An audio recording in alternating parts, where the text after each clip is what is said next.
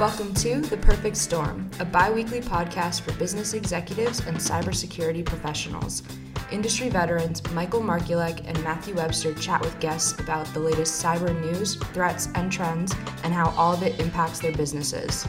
Harbor Technology Group is a cybersecurity consulting firm that offers advisory services to the SMB. Harbor believes by taking a proactive rather than reactive approach to cybersecurity, business leaders can develop a cybersecurity program that will address external requirements, exceed client expectations, and ultimately take their organization to the next level. Harbor's innovative processes are based on industry standard frameworks that are tailored to meet the needs of small and medium-sized businesses.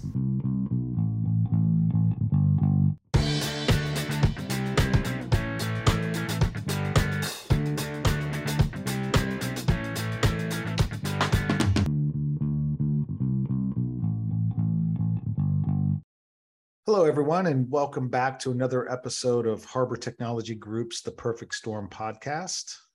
Thanks for joining us. Today, I have a repeat offender, let's say, Mike DeKock, who is principal at MJD Advisors. They're an audit firm. He'll talk a little bit about himself here in a second. We had him on a few weeks ago to talk about SOC 2, that audit certification, that attestation, as we'd say. After we finished up, I said, there's some stuff, actually. Mike said, there's some stuff we should probably talk about in relation to the process and getting ready for a SOC 2 audit.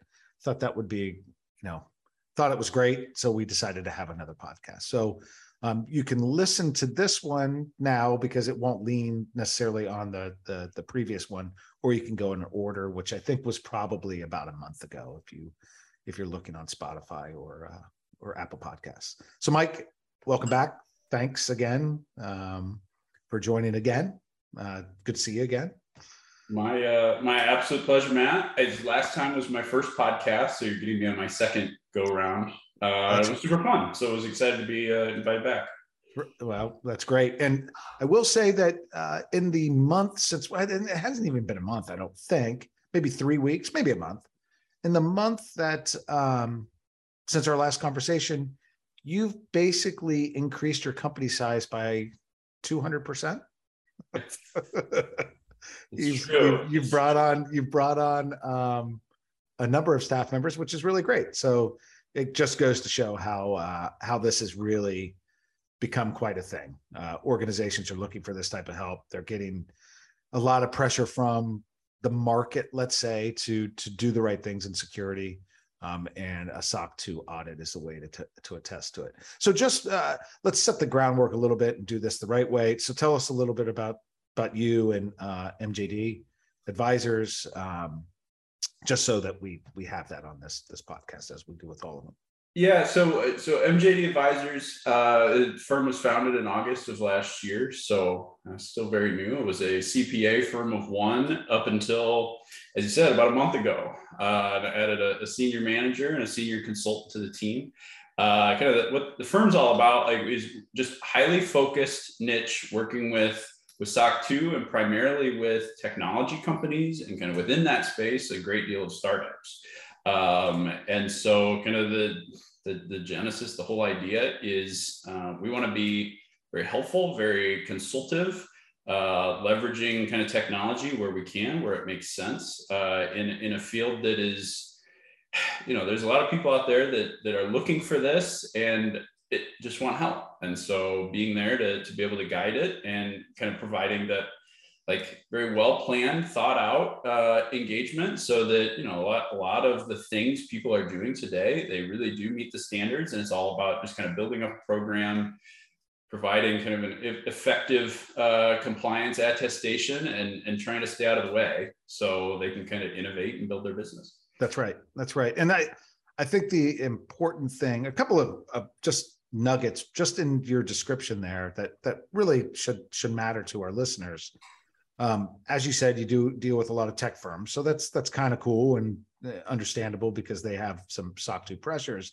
But startups, so these are small, unsophisticated organizations. The point being is you don't have to be a big sophisticated organization to need a SOC 2, to have that requirement thrust upon you. So it's important that, whatever the shape and size of your business, SOC 2 should be something at this juncture that you have in the back of your mind. If you're doing business with other businesses, SOC 2 is floating in your universe, whether you know it or not. Certainly in high tech or fintech or in technology in general, if you're delivering a service, holding data, it's more likely than not going to land on your desk and it's going to be something that you need to take on. The other nugget, I talked too much and I forgot my other nugget there. We're actually on a Zoom call, so I can see Mike on the other side laughing at me, which is pretty funny. Well, I would interject, Matt, while you're thinking about it. I Right. think a comment to add to that is the earlier, the better. It Right. is so much easier working with an early stage company, in the first couple of years of operation that haven't had enough time to build bad habits and that kind of startup mentality where you're reacting and figuring things out on the fly that develops some bad habits and some challenges that you have to clean up when you're 7-8 years old. So that's right. It is really a great opportunity to set the right stage for sure, and especially if you're at the point of like making your initial investment in some security technology or risk technology or compliance technology. Thinking it through on that perspective is probably worthwhile, because you want to make sure you're making that investment and you're not going to have to throw it out or make a change 2 years down the road, because that takes time, that costs money. None of it's fun. To your point, it's start with the best habits, don't start with bad ones. So we were going to talk today about the process itself, what it looks like, getting ready for an audit, for the attestation period, all of that stuff. So, what from your perspective, what do you recommend people do, or why don't you describe the process? Let's start there. How do you engage with an auditor to do the attestation? What should you expect? So, that's a lot of things. There's a lot of different paths that you can take to get to me, or to any auditor relationship. And that's again, part of the challenge. There's a lot of different ways to do this. A number of clients will engage a consultant, right? That can kind of help build up that program to be able to hand to an auditor. Some auditors will kind of help with that readiness. They build up the program and then they audit against it. And then others, where I do a great deal of my work, is using a compliance management platform, kind of the policy development and monitoring solution. That, like I said, that's kind of the hallmark foundation of my practice. So that's where a great deal of my work comes from, and that is, being able to provide some scale to your program, kind of, which, it gives you some tools and techniques to kind of build up things. So you're not just starting from scratch. And I think that tends to be the hardest part for people to grasp is where do you start? And so it's like, that's where I think kind of going down that approach where, maybe you're 60% along the way because of the tools that they can hand you, as opposed to just starting with a wide open, Excel file and blank piece of paper. That's right. So three kind of ways to start. Engage an auditor who may have a readiness offering that they can bring to bear. So they help get you ready for the audit that they would do. Generally speaking, that auditor wants you to do the audit with them as part of the readiness. They kind of come together. If you do let me back up. If you do a readiness with an auditor, they'd like you to do the audit with them as well. Or you could have somebody like Harbor Technology Group. Our firm, we do a lot of this, and this is how Mike and I have gotten to know each other. We come in and help the company prepare for an audit, do the readiness, and then help them with the engagement of the auditor as well. Or use a platform or some combination thereof. Use a compliance platform, compliance management platform, like Tugboat, like Drata, like Vanta, something along those lines, to begin the process, automate that preparation, And then a lot of those platforms then have links into firms like yourself, right? And as you said, that's where you get a lot of your business at this point. Yeah, absolutely. I mean, I think it's everything in between, right? Because if the consultant can also help you work with that platform, the auditor can help you work with that platform. You can kind of do that all on your own. I mean, it really gets to kind of the specific needs and kind of expertise that you have on hand, and also kind of the biggest thing is just bandwidth of having someone that can champion this effort and kind of, so then you fill in the tools where you can from there. Right. I mean, I think the reality is, and I don't know that this would be surprising to anyone, the process does take time. It does cost money. It's not, I mean, if you're doing it in-house and getting ready in-house and implementing tools in-house, I mean, that person that you're utilizing to do the work in-house will be pretty much dedicated to this exercise, depending on how quickly you want to do it. So it's something to consider about using outside resources to complete the readiness, to get the advice, to get the advisement on what needs to be put into place, where you're good, that type of thing. So that readiness, I mean, it does. I mean, you probably know this obviously better than most, because you've seen where readiness is done well and where readiness may have not been done as well, or maybe not done at all, and what that means for the audit itself and the findings that you come across. So let's take that. Assume now that you've been engaged. Now, whether readiness has happened or not, we've expressed the need for it, but let's say you've been engaged. You probably have asked, have they prepared for it, correct? Yeah, so most of my projects are coming to me where they're, maybe 70% of the way through. They have some questions. There's some uncertainties, anxiety, I would say, is the big thing of what we can do. And a lot of times I'll say, like, with some of the best value I can provide at that stage is just having someone to give you a thumbs up, thumbs down. So you're not trying to guess what the auditor is going to tell you as you're making these very judgmental decisions. And so it's getting that engagement started kind of while they're wrapping up, being able to answer questions until, once they've developed policies, once they've kind of scoped out the project. That's kind of with the primary point that I would begin my work. I mean, and your question on kind of readiness level and whether readiness happened is a good one. The only projects that are bad, and I think you could interview every single client of mine that would agree with this. When a client does the work on the planning on the front end of the foundation, they get a ton of value from this process, because it gives you this inventory of problems to solve, or things to think about down the future. It keeps you accountable to these activities that you want to be doing anyways, a lot of times. And it's not all about being perfect. There is a great deal of flexibility in the decisions you make and kind of the application of those controls. But if you're doing those things and you're not scrambling to just come in and get everything prepared when the auditor comes in, it's really not that big of a deal. But when you're not putting in that planning, it's kind of an awful process, both for me and the client. Right. I mean, it probably holds true with every audit that you could ever go through.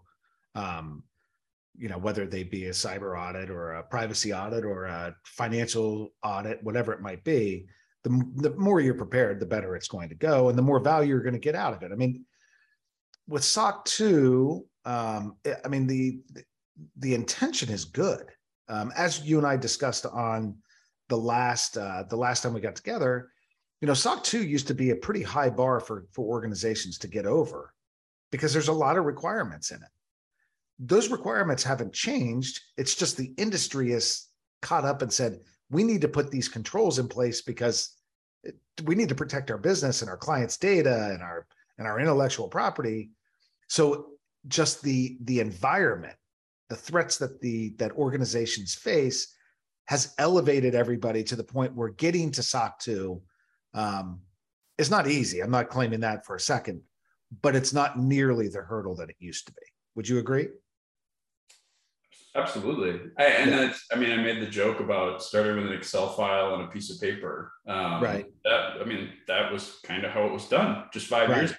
There weren't dedicated tools to help you organize all these different questions that you have to answer as you're kind of evaluating these things. And so, if it's 300 questions you have to answer, and 70% of them are much easier than they used to be, then it becomes a much more manageable list and just a way to keep, like I said, keep organized. Right. Well, and then things like, let me pull something out of the air, like encryption. I'm being very specific now, but the controls themselves, managing the keys for encryption and implementing encryption enterprise-wide was much more difficult than it is today. And actually, a lot of people were like, well, why do I need to do it? But now it's very obvious, like it's basic blocking and tackling when it comes to security. So that hurdle is already, it's not even a hurdle anymore because organizations have already put it in place. During the audit, you just need to grab that spreadsheet or use your compliance management software and say, look, we are in fact encrypting what we need to encrypt.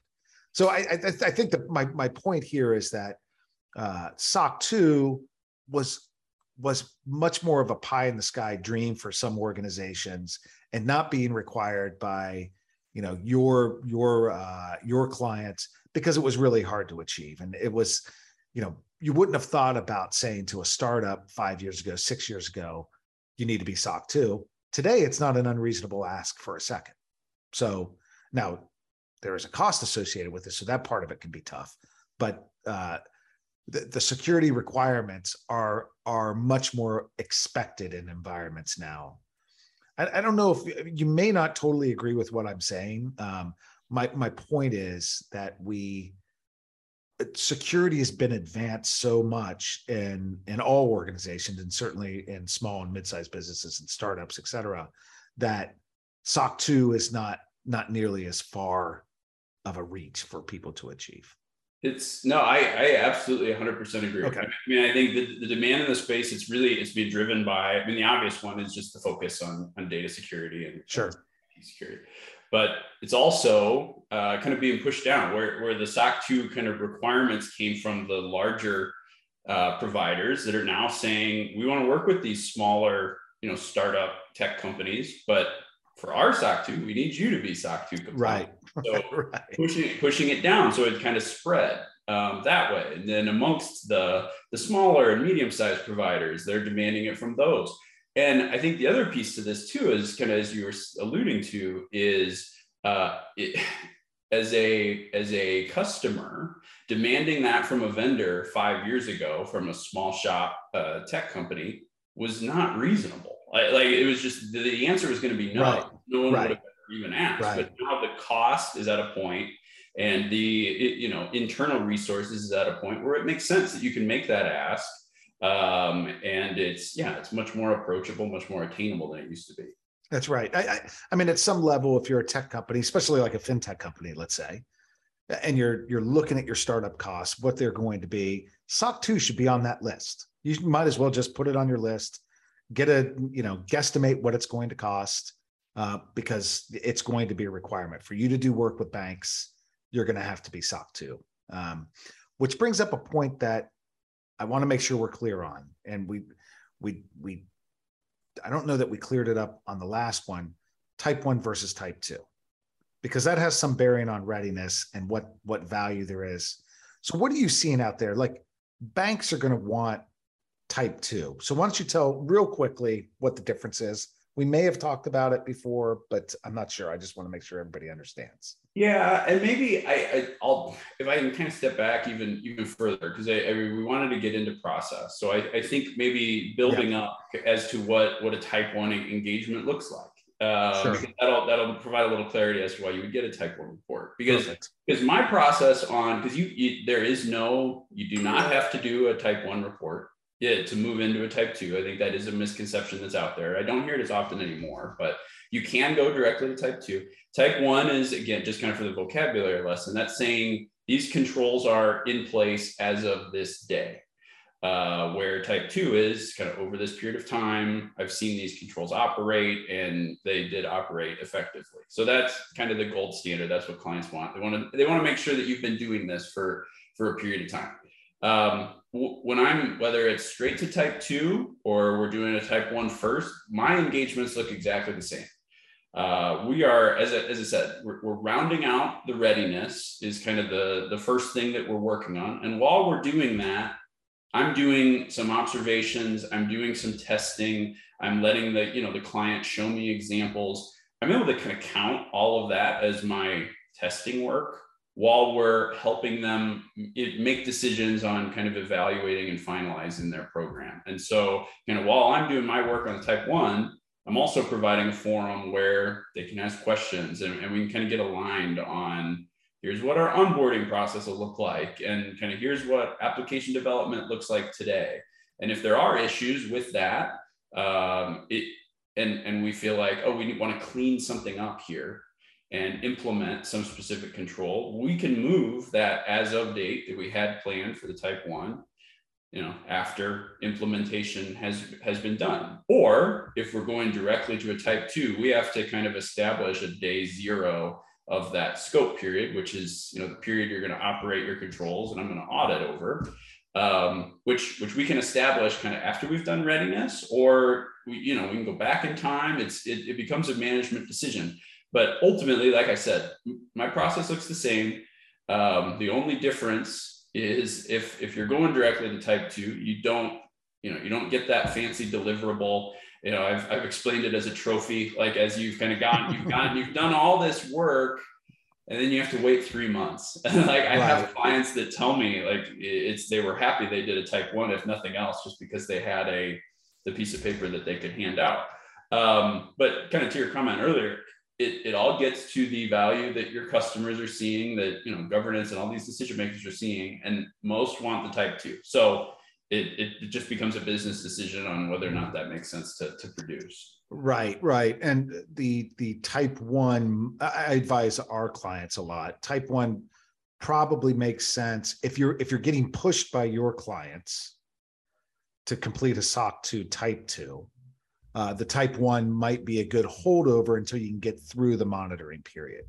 It shows your intention to accomplish a task.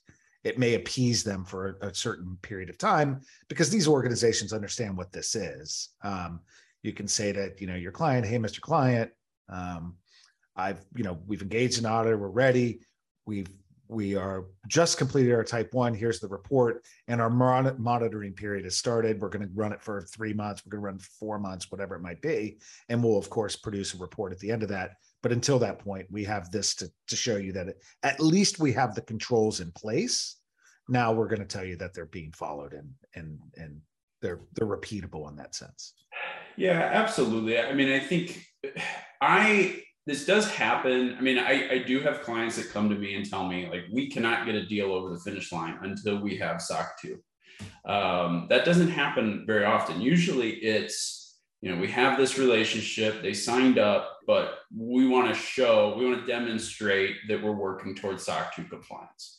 And so it just kind of becomes, a part of the journey, or that you want to be able to deliver to your customers. I've done some vendor management on products where I've Googled SOC 2 for X platform, and you'll find like message board postings where it says, our SOC 2 project is in process. And you see well, that was 18 months ago. Right. What is it that's going on? Yeah, exactly. At being able to have that deliverable, I think does carry some weight, that they know, okay, this is real. This is actually happening. Right. Okay. So from a process perspective, you've moved into those decision points, whether you're doing it to your point, your process is the same, whether there's a stop point where you produce a report for type 1, or you just continue through to type 2. So what should a client of yours expect to see over this period of time as you're doing the work? Yeah. So as we're doing that readiness work and working on the type 1, I set up each of my clients in a Notion workspace. I use it as a project collaboration and alignment and kind of headquarters for the engagement, regardless of if they're using a compliance management tool or they're working with a consultant or just managing it in-house. It's just a good place to kind of come together with all your SOC 2 information. One of the critical pieces of that and kind of the place where I do the majority of my work is we have some walkthrough sessions where I have the client guide me through the system. I try and present them an agenda of here's the things I want you to cover, but have them lead the meeting tends to be kind of the less friction, and have them walk me through. Here's our cloud infrastructure, and here's our encryption settings. Here's the resource we're using. Here's kind of our TLS security policies, kind of walking me through things. And I always tell them, if I'm quiet, that means you're giving me the information I want, and I'll speed up or slow down. But I often have the clients that come really well prepared. They're like, "Is this good? Is this all right, Mike?" And it's like, "Yeah, that's right. All right. That's anything." And so that's kind of where I do the majority of my work, and we get kind of total agreement, or at least as much as we can, on kind of here are the specific control activities that are going to go in that section for the report. Here's the evidence that we're going to use to support all of those control activities. And so that they know, like, and that me as the auditor knows, kind of what's going to be expected during this type 2 period. And for the most part, it's like, again, when we don't issue that type 1 report, they're like, "What do we do, Mike? Like, where does this go from here?" And it's like, well, you run the business, you operate these controls as we talked about, you document, if you have a new employee, here's the check, here's the playbook you pull out. When you have a terminated employee, this is what you do. If you spin up a new resource, this is how you do it. And, be able to, there's some tools that I share that, can help kind of document and make those things as least, intrusive when the exam comes. But really, that you can get your whole kind of plan and playbook set up where it doesn't have to be this nightmare fight with the auditor, because, like I said, you'd agreed on all that stuff up front. Right. So that all makes sense. So during the process, you're monitoring, and let's say one of their components, vulnerability management, let's just say, you've seen a shortcoming of their program. Is there an opportunity? I mean, and this is just a general question, and it's not an integrity thing. It's just a question about how the process works.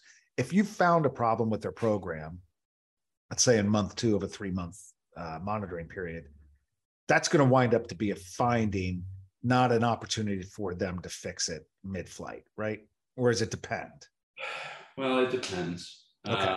I guess kind of one comment I always call out is this whole service, this whole framework is built around service commitments. And so as it pertains to vulnerability management, it becomes like, have you signed a contract that's committed to some specific vulnerability management program, those contracts exist. I've read those. Right. So let's say you did say, okay, we're going to do a pen test over 12 months. Right. And I find out, oh, no, you did not do that. It gets evaluated, and that's super complicated, and I won't get into the nitty gritty of that. But generally, I think what would happen is, you would report it as an exception. And the very best clients that I have want to communicate that. They want to be able to show, yes, we're owning it. We did this wrong, but here's what we did to fix it. And you can do that in the scope period. You can call that out in the report. You can show that to your customers to be able to say, look, we missed it, we forgot, or whatever it is, but here's what we're doing today to make sure this never happens again.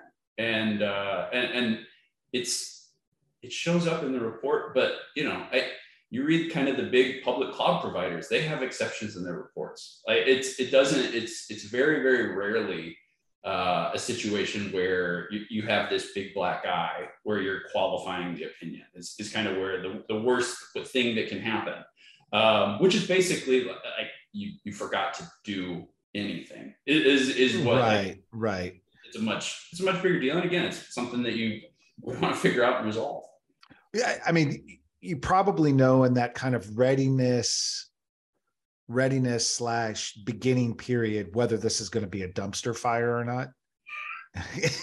And you probably say to your client, like, hey, Mrs. Client or Mr. Client, we may want to take a pause here and, let's put out the dumpster fire before we move through the audit, because I already get a sense that there may be some gaps in your program and it could be problematic at the end.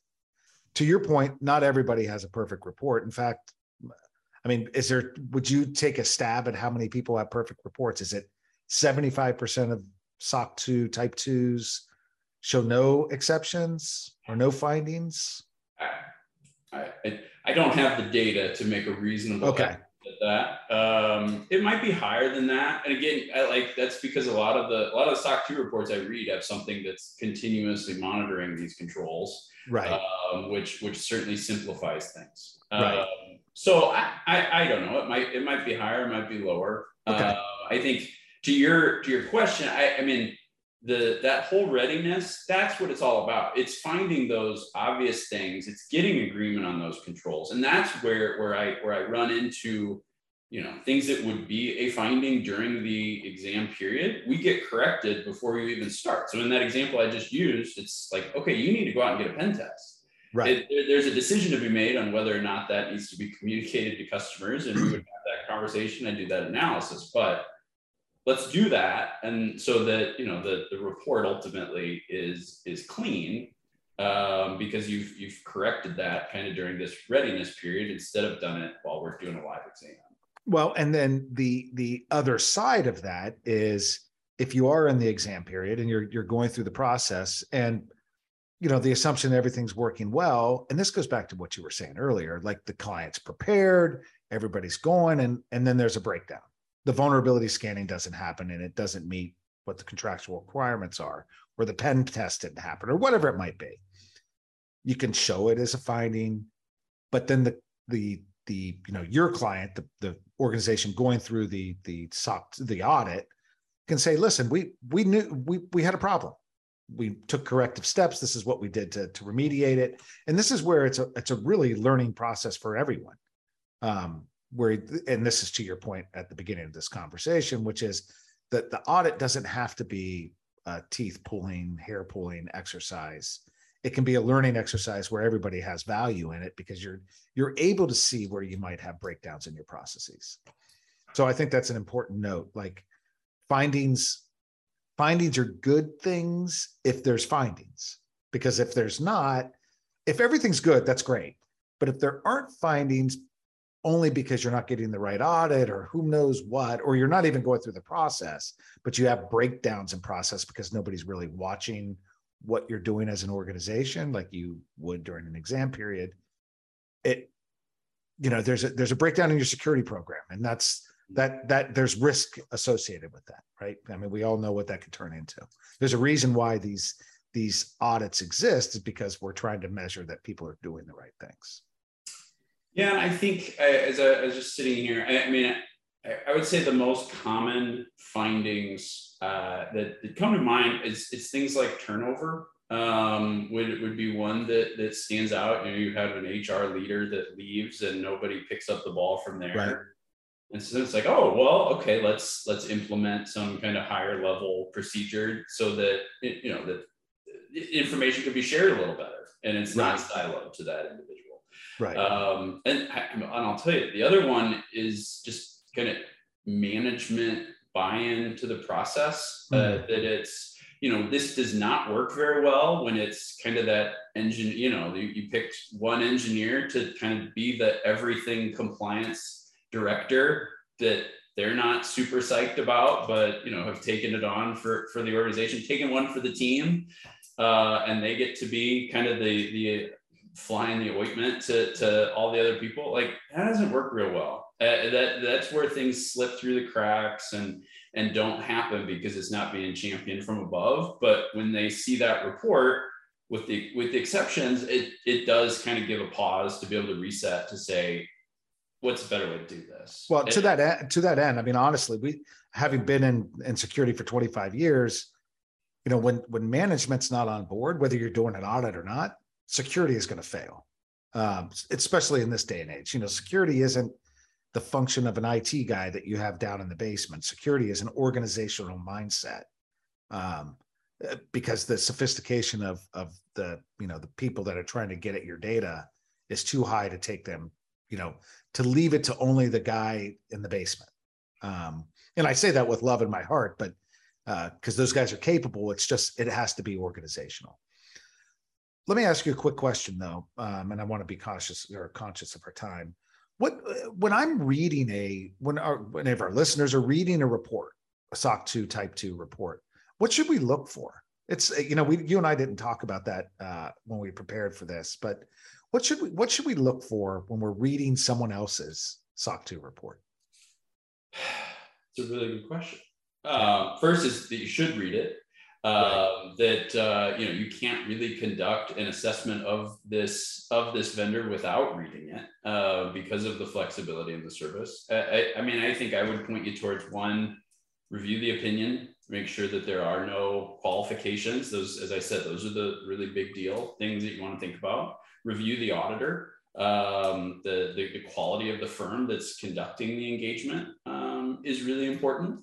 I would point towards looking at kind of subservice organizations and which is like the biggest, like the cloud provider, and understanding what level of responsibility is this organization taking versus outsourcing to managed service provider. Right.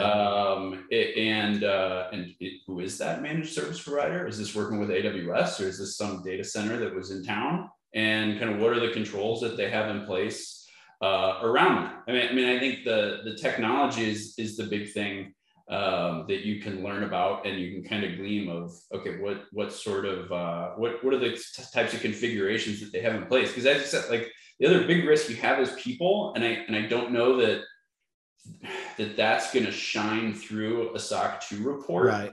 Because especially because it's really hard to audit the tone at the top and culture and the level of training program. And so that becomes, that's also part of your due diligence of just kind of getting to know the company through other sources. So the observation page or pages, who the auditor is, and if there are observations, that you go and dig into what those look like, what they did to rectify them, what they plan to do to rectify them, and whether you find that of concern, right? Like if you read a SOC 2 report that has a bunch of findings or exceptions or observations that are kind of in your wheelhouse of, boy, that gives me, that gives me pause to think about whether I want to do business with this client or not, or this vendor or not, then really think hard and long about whether you want to get in bed with this person, right?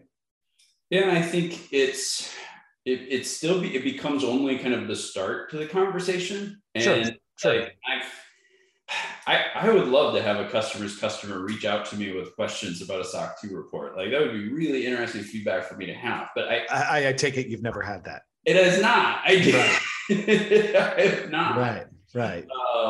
Because I think it would be a really valuable tool as a customer to have the conversation with the SOC 2 report in hand, to ask some pointed questions to the compliance leader of that organization, because you can tell really quick, I imagine, as to the level of sophistication of this team and whether or not they were doing that for sure. Check the box, get it done, versus have they adopted a holistic security program and really bought into protecting your information. One last question, and then we'll try to wrap it up. From a process perspective, you've made it through it. You've reached the end of the observation period, the exam period. You have a report that's been generated. You have your type 2. Everybody's excited, and then it's rinse and repeat for year 2. Odds are, once you've been through the readiness and you continue to, from executive leadership on down, instill this idea of security and privacy and doing all the right things to maintain that SOC-ness, let's say, you have to do it again in year 2, right? And then you have to do it again in year 3. And the process, I assume, Mike, is relatively the same, right? If you have a relationship, you may not have to go through as much readiness stuff, but you're like, okay, it's, we start our observation period on July 1 every year. And here comes Mike again and his guys. We're going to start that. And you just know what's happening, right? Yeah. And I think that's the key difference is you've built up the program. And so you don't have to do that again. It just becomes the changes in the environment, new things that you're adopting. I've had clients ask, like, can we add new things and make changes during our scope period? It's like, yeah, absolutely. It's very much a living document. You operate your program, and we'll highlight changes, and that tends to be things you're celebrating because you're making improvements. You can highlight those in the report. The other conversation that we have kind of as we're wrapping up one engagement, prior to moving into the next is, do we want to add other categories? Do we want to bring availability and scope, or talk about processing integrity? So that can go through a new readiness project to kind of make sure that we're aligned to be able to add that in. But otherwise, no, it's the same. You're operating those same controls. Hopefully you're keeping the program alive through some various things you can do to make sure everything is kept active. But it just it becomes a way of life. Right. This is how we do things here. And then we bring in an auditor that, is awesome. We really like him, but he makes sure that we're doing what we're supposed to be doing. That's right. And we get this nice report to give to our customers.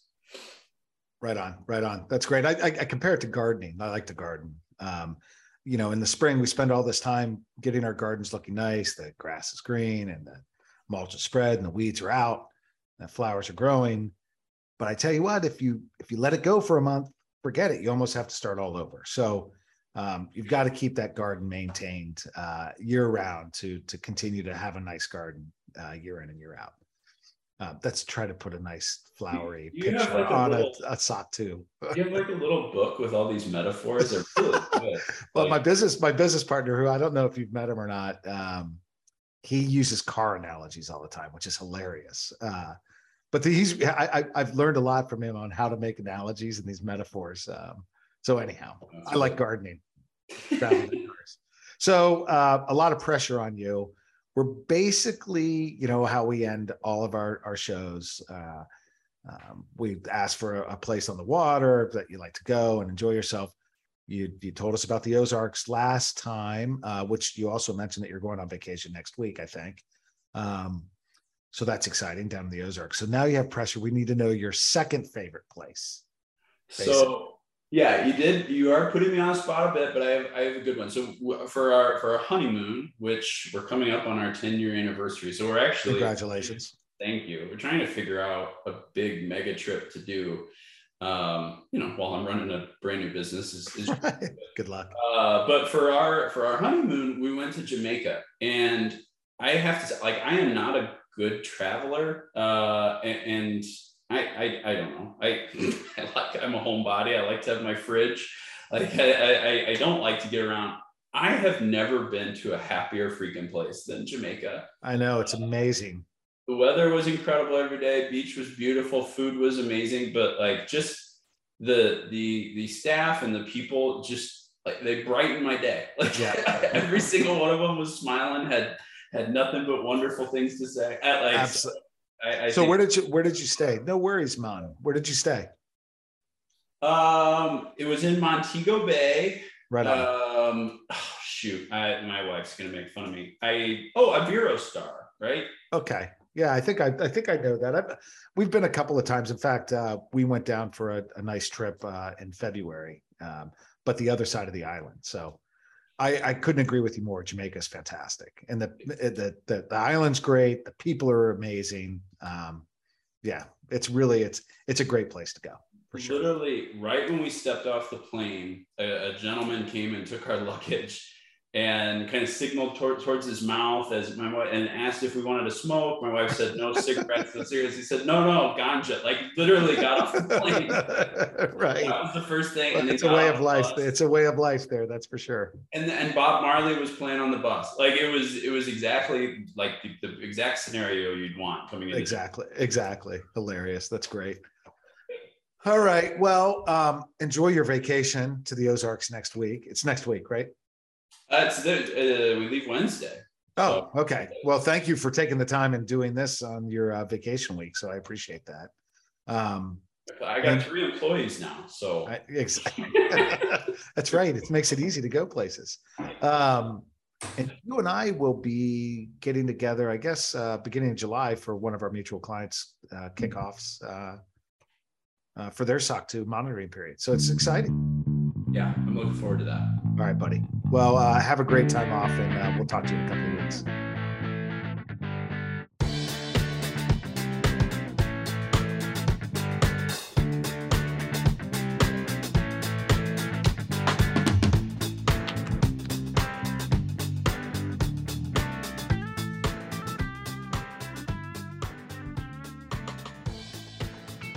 Harbor's innovative processes are based on industry standard frameworks that are tailored to meet the needs of small and medium-sized businesses. We would also like to thank Tom Marshall for the original music. Yes, that Tom Marshall from Phish fame. Harbor's portfolio of services is designed to meet the cybersecurity needs of small and medium enterprises.